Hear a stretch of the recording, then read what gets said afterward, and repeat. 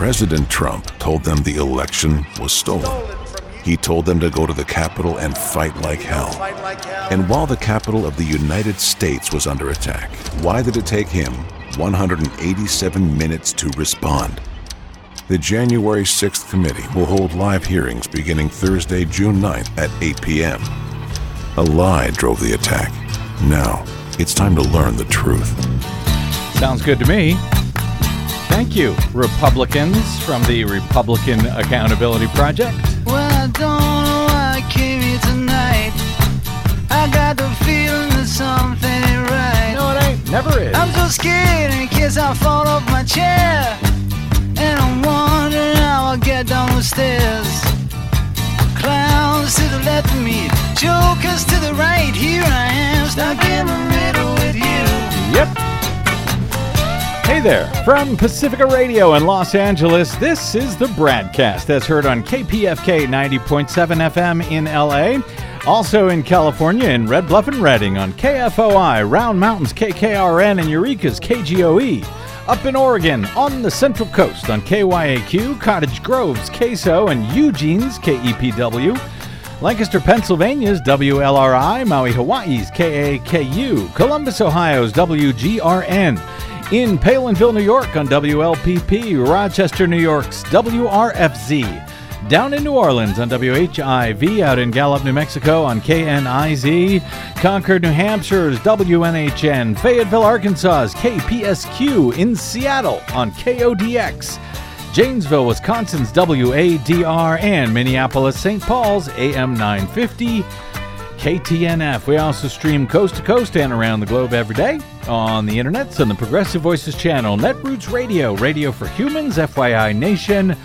NicoleSandler.com, Radio Free Brooklyn, Workforce Rising, No Lies Radio, Verdant Square Radio, Detour Talk, and all your favorite podcast sites, except for Spotify. Blanketing Planet Earth 5 days a week. I'm Brad Friedman, your friendly investigative blogger, journalist, troublemaker, muckraker, and all-around swell fellow, says me and everyone else I know. From bradblog.com, thank you very much for joining us today. Welcome to the BradCast, your democracy headquarters of late. And as always, I think, as results are still being tallied in a whole bunch of places for a whole bunch of different interesting reasons after Tuesday's primary elections in 7 states, including Iowa, Mississippi, Montana, New Jersey, New Mexico, South Dakota, and California. Now, I've got our friend John Nichols of The Nation standing by to join me momentarily to discuss some of these results and some concerns that he has about the upcoming January 6 U.S. House hearings that you heard mentioned at the top of the show just now. So allow me to speed through a very selective, or as Desi Doyen might say, curated list, if you will. Yeah, well, there are quite a few races. Yes, there are. So a curated selection of results of some national note from several of those 7 states today. And if I have time a bit later, we will see another remarkable failure by election officials in one California county that may sound familiar to BradCast listeners. But first, let's start in no particular order, frankly. Let's begin in Iowa. In the Senate Democratic primary there, retired Navy Admiral and political newcomer Mike Franken is the winner of the Democratic nomination for U.S. Senate in the Hawkeye state of Iowa, defeating former Congresswoman Abby Finkenauer to run against 88-year-old 6-term Republican Senator Chuck Grassley, who was first elected in 1980. Finkenauer was thought by many to have been the favorite. She had flipped a GOP-held House seat in Iowa as recently as 2018, only to go on and lose re-election 2 years later. But many Democrats actually seem to be happy today about Franken winning that race, thinking he may have a better chance to unseat Grassley. Though I think it'll be a tough climb. The last time Grassley was on the ballot, he won with 60% of the vote. So don't hold your breath for a flip in the once swing state, but now increasingly red state of Iowa. But that's no reason not to try. You are correct, Desi Doyen, as always. Now, given the news that most are talking about today in San Francisco's district attorney recall race, which I'll get to in a moment, I want to note this while we're still in Iowa. A progressive by the name of Kimberly Graham has won as a criminal justice reformer in the Democratic prosecutor primary in Iowa's Polk County. That is Des Moines. As noted last night by progressive election maven and criminal justice reform reporter Daniel Nashanian, he said, quote, she will be favored in November in Des Moines as a progressive criminal justice reformer. So keep that in mind when we get to California in a moment, by the way, and the claims that you're likely hearing today about the public having rejected progressive criminal justice reformers as district attorneys, etc. In Mississippi, two-term Republican Congressman Michael Guest and former Navy pilot Michael Cassidy will be heading to a GOP primary runoff in the 3rd Congressional District. Guest had campaigned on border security and so-called gun rights. Cassidy, however, criticized him for being in the minority of Republicans who voted to create an outside bipartisan commission to investigate the January 6, 2021 attack on the U.S. Capitol. A commission that would have been separate from the congressional committee, which is now conducting the investigation instead.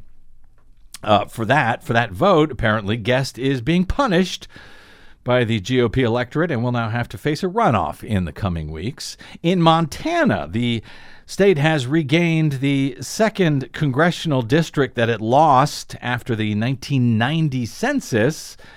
Because of population growth there, that means that a former disgraced congressman and one of Desi's favorites may be able to get his old job back. In the 1st congressional district in Montana, former congressman, Corrupt congressman. Ryan Zink. We can do without that sort of editorializing, Desi Doyen. I don't think so. I think it's important people understand just how corrupt this dude is. Former Congressman Ryan Zinke, who left the House to serve as Donald Trump's disgraced, corrupt, scandal-plagued, forced to resign Interior Secretary. How's that? That works. He was endorsed by Trump nonetheless, and now he remains apparently locked in a very tight race with former State Senator Al Olszewski in a Republican congressional primary for Montana's 1st congressional district. Zinke leads right now by just over 1,000 votes out of about 80,000 tallied so far. So that may take a while to sort out, but it may take a bit longer than usual. Why? Well, according to AP today, ballot printing errors have delayed election results for the new congressional seat, forcing a small northwestern county to count votes by hand. Oh, my. How will they survive? I know. This in the Republican primary between Zinke and Olszewski. A vendor apparently printed the Lincoln County ballots on the wrong-sized paper, and they cannot be run through a machine tabulator. The Secretary of State's office announced this just today. By law in Montana, however, ballots have to either all be counted by machine or all counted by hand. Lincoln County Clerk and Recorder Robin Benson said in a statement that the hand count, with about 6,000 ballots left to tally, was expected to take 2 to 3 days. Oh well, hand counting, a close race, at least we'll actually know who won or lost. Yeah. Sounds like a terrible idea. New Mexico, the Republican governor's primary there. Republicans picked a seasoned TV broadcaster to take on New Mexico's incumbent Democratic Governor Michelle Lujan Grisham, nominating former network meteorologist Mark Ronchetti on his pledges to rein in state spending, shore up policing, and unleash already record-setting oil production in the state.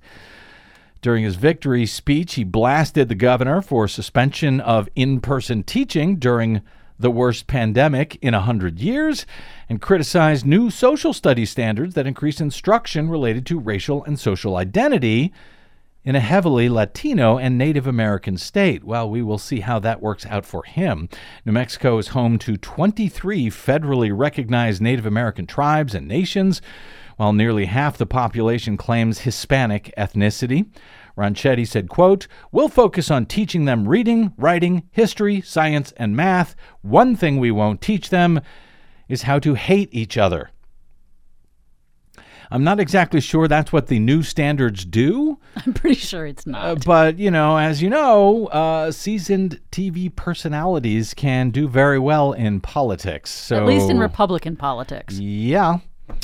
Meanwhile, in the 2nd Congressional District Democratic primary, progressive Gabriel Vasquez is projected to easily win the Democratic primary for New Mexico's 2nd District, paving the way for a matchup between him and incumbent Congresswoman Yvette Herrell. She ran unopposed. The nonpartisan Cook Political Report rates this district as a toss-up. The DCCC, Democratic Congressional Campaign Committee, names the district as one of its districts in play, so they see it as a possible pickup in New Mexico, where all statewide offices are, and the entire 5-person state Supreme Court, by the way, are now Democrats.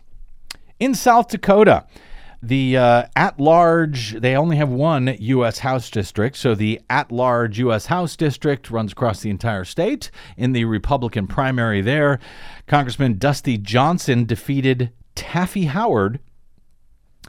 In that primary, notably, Johnson voted to certify the 2020 election and in favor of the January 6th commission, but he is in no danger, apparently, of losing this race. He's on track to defeat Taffy by about 20 points. Shamefully, however, there are no Democrats running against him in South Dakota this year for the state's only U.S. House seat.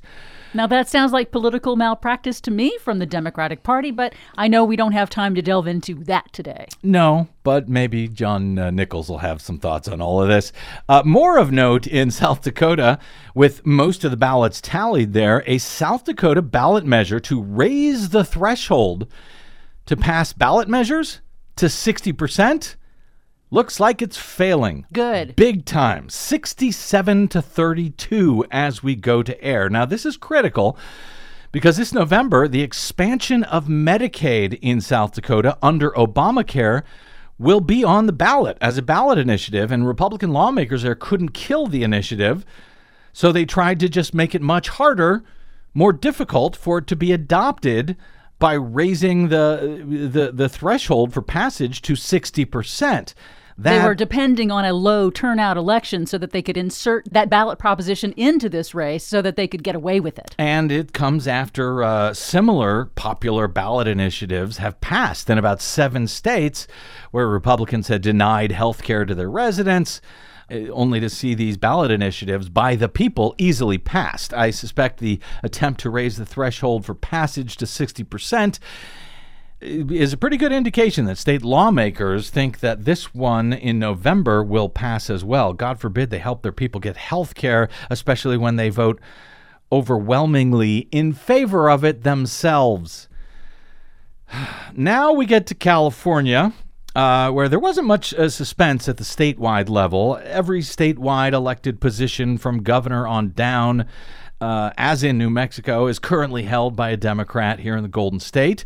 So the bulk of the drama was actually seen at the local level in our 2 largest cities, San Francisco and Los Angeles. So let's start in L.A. here.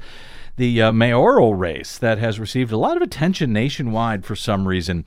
Republican Trump-like billionaire real estate mogul turned suddenly Democratic Los Angeles mayoral candidate with millions to drop into advertising.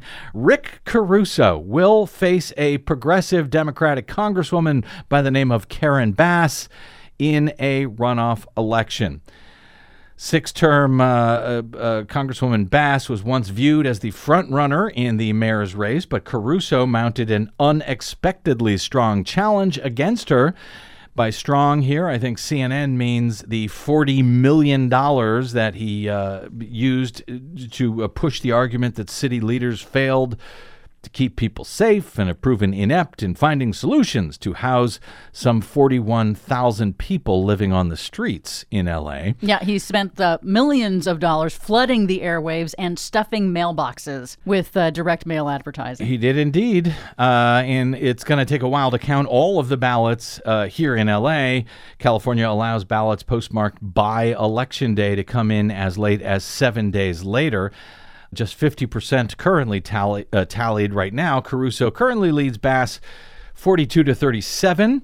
So he will not get over the 50% threshold, which means there will be a runoff in this race. Leading currently 42-37 over Bass, and then the even more progressive candidate, Kevin De Leon, coming in with just over 7% of the vote as of now. So he failed to get 50%, so there will be a runoff, and presuming all of De Leon's voters come over to the also progressive Bass, she should be able to stop Caruso, but it could be close. It's just another reason why this year's elections are so crucial everywhere in the country, though you wouldn't know it, given what was apparently very light turnout in California this year. Then we get to San Francisco up in Northern California. Interestingly, this race grabbed much of the national headlines over the past 24 hours or so. As the New York Times described it, voters in San Francisco on Tuesday put an end to one of the county's most pioneering experiments in criminal justice reform, ousting a district attorney who eliminated cash bail, vowed to hold police accountable, and worked to reduce the number of people sent to prison. Chesa Boudin, the progressive district attorney, was ousted in a recall election after 2.5 years in office in a vote, according to AP, that is set to reverberate through Democratic politics nationwide as the party fine-tunes its message on crime before midterm elections. Now, we'll speak with John Nichols about this race and some of the other races for prosecutor around the country, because a lot in the corporate, which is to say largely right-wing media, are making much of this particular rejection of a progressive district attorney reformer and the notion that even progressive San Franciscans have had it up to here with out-of-control crime in their city. But that's not actually true. As attorney David Menchel noted on Twitter last night, quote, "The press got what it wanted. Overall, crime went down in San Francisco. Violent crime is down. Property crime is down since Chesa took office. And yet the press manufactured consent for the idea that crime was up and Chesa was somehow to blame." He notes, "We live in a post-truth world of the press's making." As Washington Post reports, like most big U.S. cities, San Francisco has seen a rise in homicides during the pandemic, although rates remain far below those of past decades, and other cities have experienced bigger per capita jumps. Overall, violent crime in San Francisco, they note, remains at some of the lowest levels it has been in 4 decades. CNN described it as a move that signaled just how far the political pendulum has swung since the 2020 election cycle, when many Democratic voters cited police accountability and criminal justice overhauls among their top concerns. Now, Boudin had a lot of stuff working against him here in this recall, including some of his own missteps. So I'm not really here to defend him, frankly, in any way. I just want to make clear to the rest of the state and the country that despite the way San Francisco and California as a whole is depicted by the corporate media, no, crime was not running rampant with criminals running free under Boudin. Overall crime, in fact, was actually down during his tenure. The recall was about a whole bunch of stuff.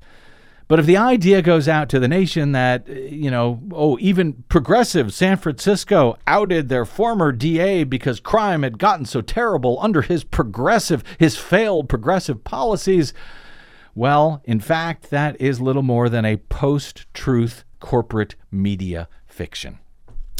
Anyway, let's find out what John Nichols has to say about all of that and about his warnings. His warnings about the upcoming bipartisan U.S. House Select Committee hearings on the January 6th insurrection and Donald Trump's attempt to steal the 2020 election. That's straight ahead on the BradCast. I'm Brad Friedman.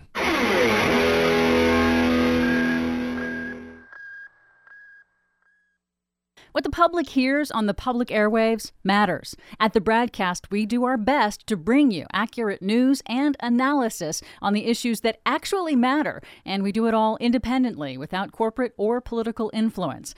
But we can't do it without you, now more than ever. Please help us stay on your public airwaves by going to bradblog.com/donate to help keep us going. That's bradblog.com/donate. And thanks. Welcome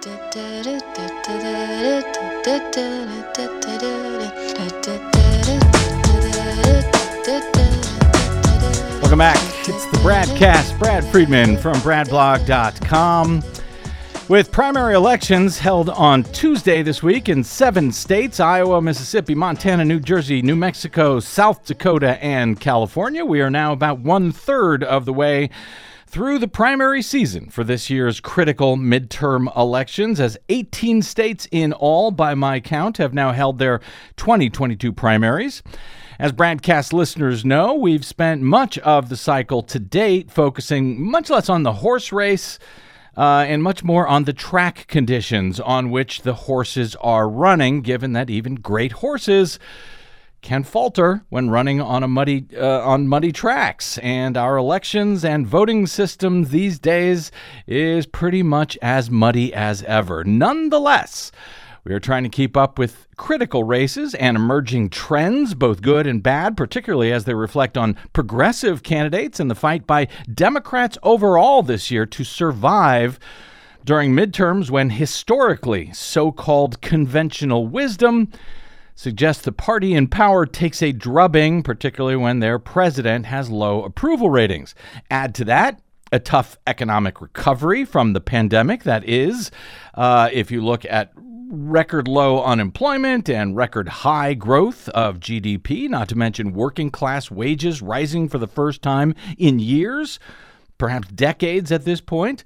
An economic recovery that is seemingly going very well, but for post-pandemic supply chain snarls and Russia's war on Ukraine resulting in unbridled corporate profiteering, particularly among big oil producers, all of which has added up to the worst inflation rates in the U.S. since Ronald Reagan was in office. Nonetheless, despite all of that, the fact is that nothing short of democracy itself is on the ballot this November, as I see it, in the cold civil war against the rise of right-wing authoritarianism between now and the 2024 presidential election, not to mention several earth-shaking rulings that are expected from the GOP's corrupt, stolen, and packed U.S. Supreme Court, including the overturning of Roe v. Wade's 50 years of constitutional reproductive freedoms for women, and another expected blow to gun safety laws under the guise of a purposely misinterpreted Second Amendment at the High Court, that even as mass shootings run out of control. All of that leads to a potentially very volatile and or unpredictable electorate as we move toward Election Day in November in what I have described as decidedly unconventional times that could defy that so-called conventional wisdom about what will or should happen to Democrats this November. And as if things aren't unconventional enough, at the same time, all of that could be shaken up even further as the bipartisan U.S. House Select Committee investigating Donald Trump's January 6, 2021 insurrection at the U.S. Capitol and his supporters' other blatant attempts to steal the 2020 presidential election. Well, that committee begins their 6-part public hearings in prime time on Thursday night. There's just a little bit going on of late. Joining us now to hopefully put at least some of this into helpful perspective, and we wish him luck, as always, is our old friend and progressive champion, journalist John Nichols, national affairs correspondent for The Nation, contributing writer for The Progressive, and associate editor of his local Madison, Wisconsin's Capital Times, not to mention the author or co-author of many books on progressive politics, including his latest, Coronavirus Criminals and Pandemic Profiteers, Accountability for Those Who Caused the Crisis. Oh, John Nichols, welcome back to the BradCast, sir. It is a great honor to be with you, sir, in the midst of these crazy times. Crazy times indeed, John. It seems you have been putting out a few warnings. I don't want to call them red flags exactly, but some warnings for Democrats and progressives in advance of the House January 6 hearings of late. I want to get to that shortly, but we haven't spoken since primary season has gotten underway in full, so I want to start there. We can get into the specifics of this week's races or any others so far in a moment, or even upcoming. But what, if anything, John, should progressives, but really any of us, including the media, be learning from the critical midterm primary elections to date? Are you seeing any patterns, any broad takeaways so far, any lessons we all should be learning? Yes, I think there's quite a few of them, and we've had enough now to start to see those patterns, especially with yesterday added on to all the primaries that we went through, going back all the way through May, and even a little earlier. And so this is what we know. Republican turnout is very spiked. They're generally, not in every place, but generally having pretty good turnout. Democratic turnout, not so spiked. Now, it's not necessarily a complete disaster. In many of the cases, the Democrats haven't had as fiercely competitive races as Republicans. That was certainly true in California. Right. But the simple reality is that the Republicans do seem to have a pretty solid level of enthusiasm right now. Democrats aren't in a disastrous place, but it's something they ought to be concerned about and conscious of. I think it's affecting results, and as we talk more about California as an example, I think that clearly the lower turnout had an impact in the L.A. mayoral race, had an impact on the San Francisco DA's race, and other contests. So that's number one. Two other things I'll suggest to you. Secondly, Donald Trump is having a great season. Despite what the pundits and media who are so obsessed with Trump, they look at every bit of minutia, may say, the reality is that overwhelmingly the candidates that Trump endorses are winning, often winning by, in sort of surprise situations. That clearly is what happened in Pennsylvania with Doug Mastriano, who's, a full-on insurrectionist, getting nominated for governor, and Dr. Oz for the Senate, a Trump candidate. Similar in, Ohio with Vance and quite a few other races. So you're ending up in a case where Trump's candidates are winning a lot of races, and clearly when I talk to Republicans, and I do, they will tell me that there's no Republican running, with the exception of Liz Cheney, that wouldn't jump at the chance to get a Donald Trump endorsement. Related to that, just to remind you, there's increasing evidence that Donald Trump is going to announce his candidacy for president, not next year, but perhaps sometime this year. And that's just something to be conscious of, because clearly he's making his play. Third thing I will suggest as a pattern coming out of this period is that progressives are winning a lot of Democratic primaries, and they're winning in some unexpected and really interesting places. It started back in March in Texas with Greg Casar winning a really important primary for an open seat in the Austin area in that U.S. House. You saw Summer Lee win in Pennsylvania. Jamie McLeod Skinner defeating an incumbent Democratic member of Congress up in Oregon. So as you look around the map, you're seeing a lot of key wins for progressives. I think you could say that about the John Fetterman's win in the primary for U.S. Senate in Pennsylvania as well. And so despite what a lot of the pundits will tell you, the grassroots Democratic voters seem to be sending a very clear signal, and that is that they want to go up against these Trump Republicans in this very tough year with clearly defined progressive candidates. And that's what I'm seeing as well. It's interesting. Progressives do seem to be doing very well, not winning all of the races, but they are winning in a lot of them, which therefore begs the question of, the sort of the largest headline from Tuesday night, at least that includes the word progressive in it. That was, of course, the recall of San Francisco's progressive district attorney Chesa Boudin, who was elected to office about 2.5 years ago in the wake of the Black Lives Matter protests following the police killing of George Floyd. on the promise of reforming the prosecutor's office and holding cops accountable. But despite overall crime rates actually going down in San Francisco during his term in office, voters on Tuesday voted Boudin out of his job in a recall election. I mean, is there anything that progressives in particular, but really all of us overall should take from what happened in San Francisco on Tuesday night, or is that an isolated incident, in a state and in a city that is sort of isolated in its politics from the rest of the nation in one sense? It's somewhat isolated, but I don't think we should be casual about it. I think we should recognize that San Francisco has an outsized influence in American politics. It is a city that Americans know well, and the notion of the quote-unquote San Francisco liberal is, well ingrained in our political discourse. So when something happens there, it's not surprising that it's treated as a big deal. However, it is important to understand that San Francisco had an extremely low turnout election in which very, very wealthy people spent a fortune attacking Boudin. And finally, in which the local media bizarrely amplified a lot of the criticism of Joseph Boudin, but then turned around and endorsed him, right? Basically said, don't vote for the recall. So there's a lot of conflicting messages from media, and I think that at the end of the day, you ended up in a situation where a narrative had developed as regards Joseph Boudin. I don't think it was a fair narrative, but I do think it was effective, and we should be conscious of that. That's something that you're going to possibly see in a number of other races. It's certainly, to some extent, something we saw a little bit in the New York mayoral race last year. And the last bit of counsel I'd offer in this regard, though, is that if you just go a couple miles away from San Francisco to Alameda County, you will see that a progressive criminal justice reformer is leading in the race for district attorney there, in a county with a bigger population than San Francisco.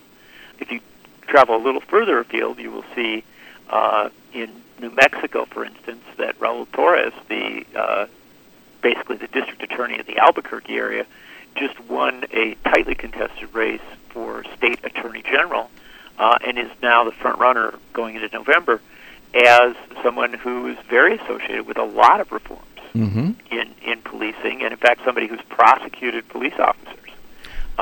So I think that we should be very careful to fully embrace this notion that criminal justice reform is some sort of third rail. I'm not sure it is. I don't think it is. Well, and I tend to agree with you. I mean, I know the way this is going to be played in the national corporate media, the way certainly Fox News will play it, and then the rest of the media sort of takes their cues from them that, progressivism and social justice reform was rejected by the most progressive city in the nation in San Francisco. Obviously, this doesn't work. That will be the way they play it. So I'm glad that you counter that narrative by pointing out, some of the victories for those criminal justice reformers nearby. And even, by the way, in Iowa, it looks like Polk County, which is Des Moines, Iowa, looks like they are going to be electing a criminal justice reformer for prosecutor, at least in the primary there. And it's very likely, that's a very Democratic county, so the likelihood is it will be in November as well. And honestly, Brad, if we go around the country, I can tell you that from the results over the last couple months, race after race, location after location, the election of progressive prosecutors and the re-election of progressive prosecutors continues. Right? It's an ongoing process. Of course there will be defeats. Of course there will be setbacks. That's politics when you elect literally thousands of prosecutors across the country. Right. But I think reading too much into it is a dangerous game for two reasons. Number one, I do think that criminal justice reform has been a part of the broader messaging that brought a lot of younger voters out and really built out the Democratic coalition. So there's a political side to this. You don't want to abandon that messaging. Because it has you may want to fine-tune it, but you don't want to abandon it because it has some political resonance. And then there's the other reality, which we don't talk about enough in politics or governance, that it's the right thing to do. Oh, there's that. Yeah, Yeah, I know. There's that. Well, and that's something that it would be nice if Democrats kept in mind, who are notoriously skittish.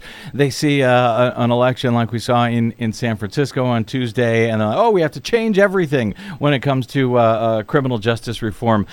John, I've been making the case on this program that even though the so-called conventional wisdom suggests Democrats are in for a shellacking this November, as is almost always the case during these midterms for the party in power when they have an unpopular president in office in particular, I've been making the case that these are decidedly unconventional times, and that while a shellacking could certainly happen, there are enough X factors as I see them right now.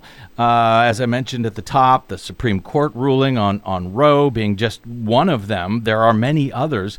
That with all of these X factors, it would sort of be self-defeating idiocy or political malpractice, take your pick, for any Democratic official or, frankly, Democratic voter to presume that history will repeat itself this November. Am I out of my mind, John Nichols?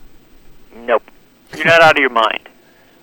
You're a little bit optimistic. Uh-huh. Or if we're going to clarify using Rebecca Solnit's term, hopeful. Uh-huh. And I think that we must be realistic. Midterms tend to go bad for the party in power because of practical realities. And that is that when you're in the party in power, you get all the blame for everything that's going on. Mm-hmm. Everything we understand about our media system tells us why this occurs, right? Because our media system doesn't really give a lot of perspective. It's the crisis of the moment, right? Mm-hmm. And so that attaches. So you end up in a situation where Joe Biden, who was elected at least in part because there was an expectation he would do a dramatically better job responding to the coronavirus pandemic than Donald Trump, and has done a better job of responding to it, mm-hmm. could still end up getting blamed if we have a coronavirus surge this fall. Mm-hmm. And so that's a practical reality of politics. So I give that counsel up front, but then step back from that and say, I generally agree with you. Because these are such unprecedented times Right. that there is at least the possibility that the Democrats could actually prevail, that they could come out ahead. And there is, I think, a very near certainty that this will not be the crash and burn sort of election that you saw in 1994 or 2010. Mm-hmm. I think we've become so much more divided as a country that becomes less of a common reality. And I'll give you a good reason to believe that, which is in 2020, right, Donald Trump was presiding over a pandemic that he had done a horrible job of managing. He'd been an awful president who had, divided the country, offended people, pretty much done everything wrong. And he got 70 million votes. Mm-hmm. You know what I mean? He actually did really well. Yeah. And that's because of the deep divide in the country. Yep. I think. So now that 2 years ago that played in Trump's favor, this time around it gives Democrats a better base from which to work. And I can tell you that then when you add on to that the reality of abortion actually being banned in states across the country, that becomes a huge factor. Mm-hmm. I think it's going to reelect a number of Democratic governors and a number of Democratic attorneys general, and even some Democratic prosecutors around the country. Well, and that's what I mean. I think that there are so many sort of unknowns. We have some idea of where the Supreme Court is going on Roe. We have an idea where they may be going on guns. But, Donald Trump re-entering the race, which, as you referenced, could happen as soon as next month from some reporting. All of these mass shootings going on. I just think, and of course the war in Russia, inflation, everything else, there are so many unknowns, known unknowns, if you will, between here and November. I think anyone who just rolls over and gives up, maybe that's hopeful, maybe it's optimism, but to me it just seems to be insane to make any presumptions in this political environment. Speaking of which, John Nichols, one of those X factors of course, is the upcoming January 6 hearings held by the bipartisan U.S. House Select Committee. To that end, last night on Twitter, seemingly out of the blue, John, you offered a list of votes that Republican Congresswoman Liz Cheney of Wyoming, the vice chair of the January 6 committee, and one of the loudest voices speaking out against Trump and his insurrection, you detailed a bunch of votes that she has taken in the current Congress, as you note, since January 6, 2021. Let me share some of those votes. She has opposed expansion of voting rights, opposed campaign finance reforms to reduce the influence of corporations on elections, opposed efforts to ban partisan gerrymandering, opposed new ethics rules for federal office holders, refused to accept links between Trump's big lie and the GOP's attacks on voting rights. She refused to condemn GOP voter suppression laws in states like Georgia, refused to accept the role that the Electoral College plays in fostering disputes that undermine democracy. Why did you find it necessary all of a sudden, John, to make those points on Twitter on Tuesday night in advance of this week's first public hearings of the January 6th committee? Well, because I'm not exactly down with the Liz Cheney hero worship thing. Uh-huh. You know, I am thrilled that Liz Cheney and Adam Kinzinger had the courage to stand up to their own caucus and to Donald Trump and to join this committee. I think that's great. But one of the things that we always have to be conscious of with so-called never-Trump Republicans is whether they are joining what you're doing or seeking to take ownership of it. Mm-hmm. That's a big difference, right? If you come in and you say, look, my party no longer has a place for me. I want to help our country. I want to work with you, the majority party on the side of democracy, and you know I'm going to have advice and counsel for you. I may even disagree with you on some things, but I'm a part of this fight. That's one thing. It's another thing to come and say, I hate Trump. I'm going to help you expose every bad thing about Trump. I'm going to bring it all out. May even support efforts to hold Trump personally to account. But if you're going to talk about structural changes that actually assure that this thing doesn't repeat, that we don't have another January 6, 2021 on January 6, 2025, I'm not down with that. And that's my concern about Cheney. And by and large, Adam Kinzinger has also voted the same way as you mentioned Liz Cheney has, opposing the expansion of voting rights and so on and so forth. On Tuesday at The Nation, you wrote a piece headlined, Liz Cheney wants the January 6 committee to pull its punches. What are your concerns there, John? And what is your evidence that she wants the committee to pull their punches? Well, it's actually been reported quite a bit. And I'll give credit to the group, or to the site Axios, which has very good D.C. insider web of context, as well as some very blunt statements by Jamie Raskin, who is the key progressive on the committee, all of which points to, sometimes directly, sometimes a bit obliquely, but clearly where the challenge lies, to concern about the recommendations that the committee will produce. And this is the important thing to understand about congressional hearings of any kind. The hearings seek to expose a lot of wrongdoing, right? The whole point is to create a narrative, create a drama, and then at the end of that, you're supposed to make a recommendation. So the Watergate hearings and all the Watergate, meetings, inquiries, which extended really over the better part of 2 years, 73 into 74, ultimately produced in the House Judiciary Committee a recommendation for 3 articles of impeachment. That A, caused Richard Nixon to decide to quit the presidency, but B, also served as an underpinning for campaign finance and ethics reforms that sort of swept through in that 73-74 period. Right, a ton of reforms following Stuff that. If it was still on the books, we'd be in a much better place. The courts upended it. Right. So that's one way for it to go. The other way for it to go is the Iran-Contra hearings of 1987.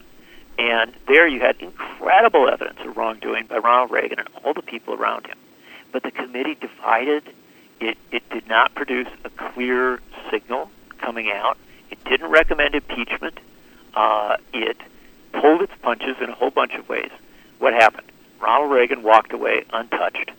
George H.W. Bush was elected president of the United States in the next election, even though he's all woven through so much of this.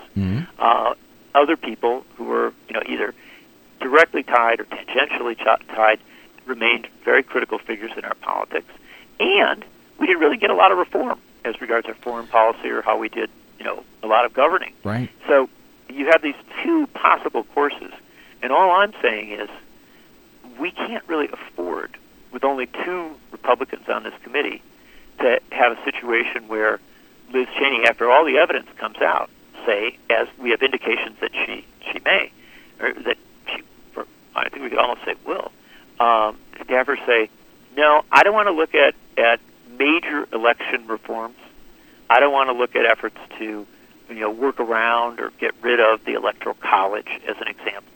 I only want to do with this narrow area of criticizing and maybe handing off some potential charges on Trump and a few other people. Well, let me press you on that a little bit, because I do also want to get into some of the specific reforms that you would like to see. But one of the things that's been impressive, I think, about the January 6th committee, at least as I've seen it, is that it really does seem to be an example. I kind of watch their proceedings and I think, man, I wish all House committees actually worked that way, because they actually do seem to be working together in tandem. Yes, you've got Republicans and Democrats are not going to agree on everything, but they seem to be working toward a common mission as opposed to working at odds against each other, which, for my lifetime, that's pretty much, the bulk of what I've seen in these committee hearings of any type. So I'm happy to see that sort of common purpose.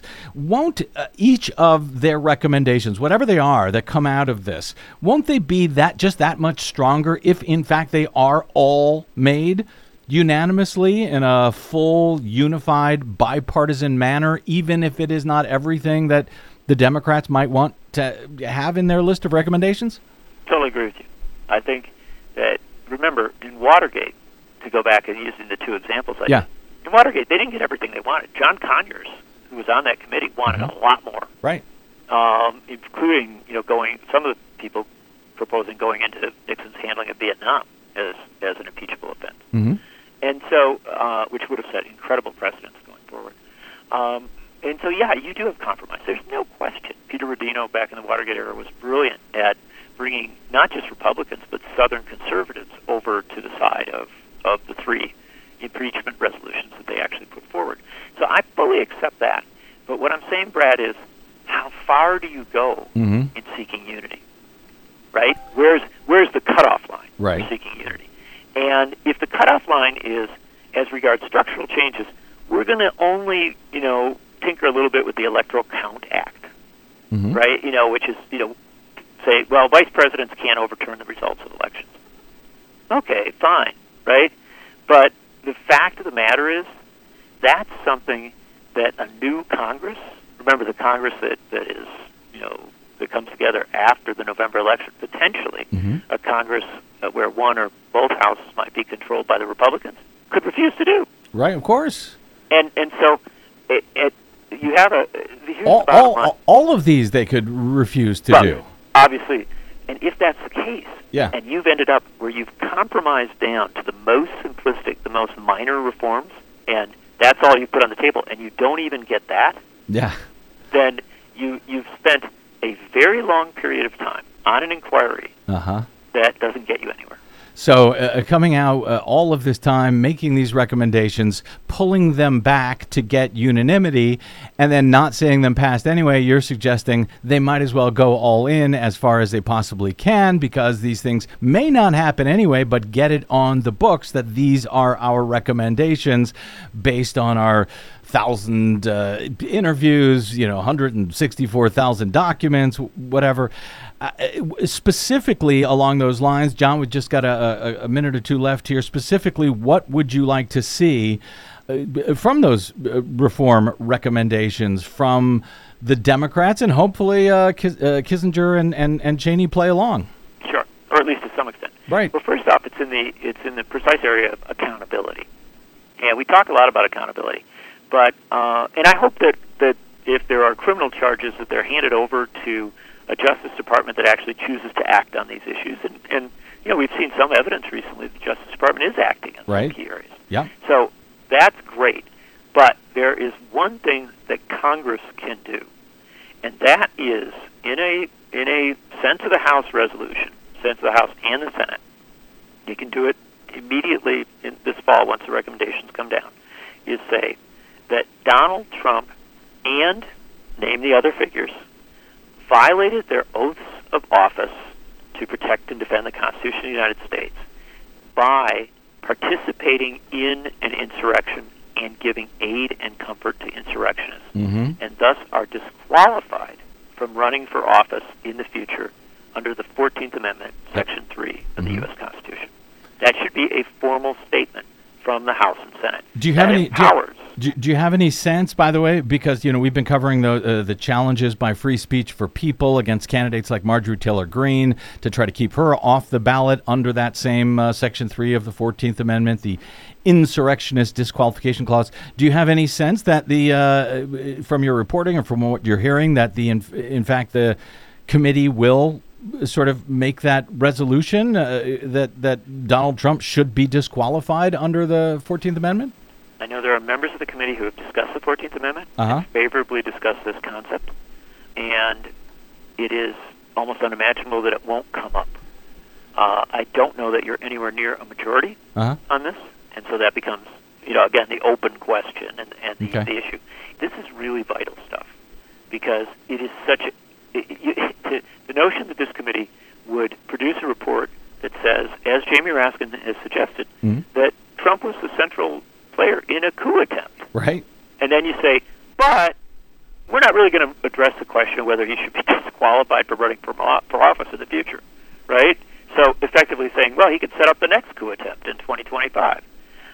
That's a really important aspect of it. Not the only accountability component, but that's sort of the top of the hill. Any other, very quickly, any other recommendations you'd like to see them make? And then I got a closing question for you here. Very quickly, I'm going to do just one. It's simple. There's many, many others, and that's abolish the Electoral College, or at the very least, endorse national popular vote as a workaround from the Electoral College.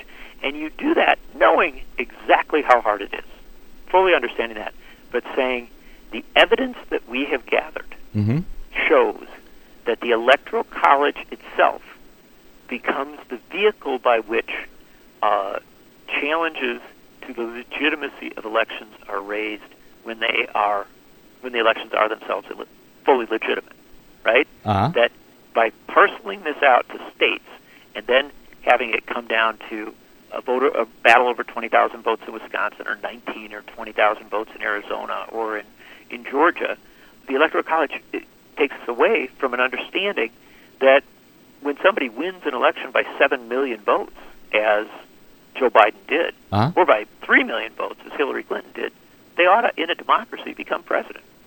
That basic construct should be a part of the recommendations of the committee, recognizing how hard it is to make the change, but also recognizing that if you don't make that connection, we're never going to have a real debate about the Electoral College. And, of course, I hear you. And you make an excellent case. That said, that brings us back to the Liz Cheney problem. She is the sole member of Congress from her state of Wyoming. She's in the middle of a re-election battle for her political life in a tiny state, a large state, but with a tiny population that greatly benefits from the Electoral College. I mean, isn't it just overreach to expect that we would ever see Liz Cheney come out against the Electoral College?